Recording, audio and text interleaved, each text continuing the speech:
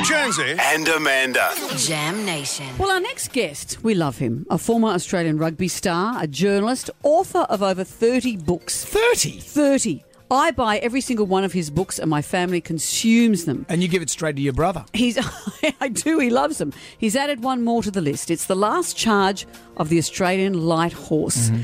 It's about the iconic cavalry charge of Beersheba. Am I pronouncing that correctly? All these names I've seen written down, don't know how to say out loud. This was in 1917. And the brave men who built the legend, Peter FITZSIMONS. Here he is. Hello.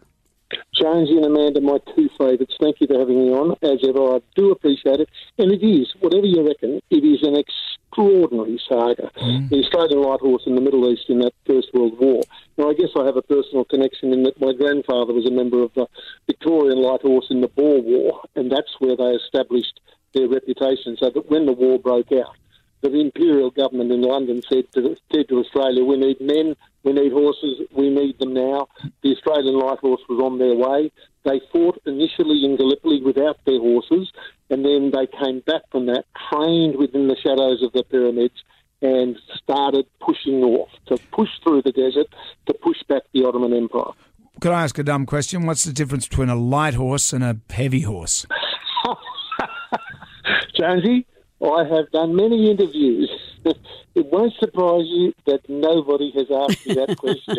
Basically, they're the light horse. They move fast. And the idea is you and I are on one side of Sydney at dusk, and we're attacking, and by dawn we're coming from the north. No, they're west, they're east. They move fast, they live off the land, and a lot of them were from the outback. And so the whalers, which were the horses, could go long distances without water, and the men upon them were used to living off the land. And the idea of the light horse was not quite cavalry, but they were soldiers on horseback that could go and attack from different positions. They could fight in units of very small units to bigger units. They were trained to work in coordination with each other. And the climax of this story is on the afternoon of the 31st of October 1917. The horses are there. The attack's been going in on Beersheba all day. The Brits have taken the southwest. The New Zealanders have taken the northeast. And it's now for the Australians, as the sun goes down, there's one chance to finish the job, to overwhelm them, and it is to do the seemingly mad thing of charging straight at the Turkish guns. 800 of them, the order goes in, and off they go. First at a trot, then at a canter, and then the full-blown gallop, 6 miles, straight into the Turkish guns. And their daring do was extraordinary. They overwhelmed the Turkish guns. They took Beersheba. They got the wells of Beersheba, the key thing being the water. And it was an absolutely key breakthrough in that war. And it was partly, it was not the last charge there ever was, but it was certainly the last huge, significant charge of unbelievable bravery.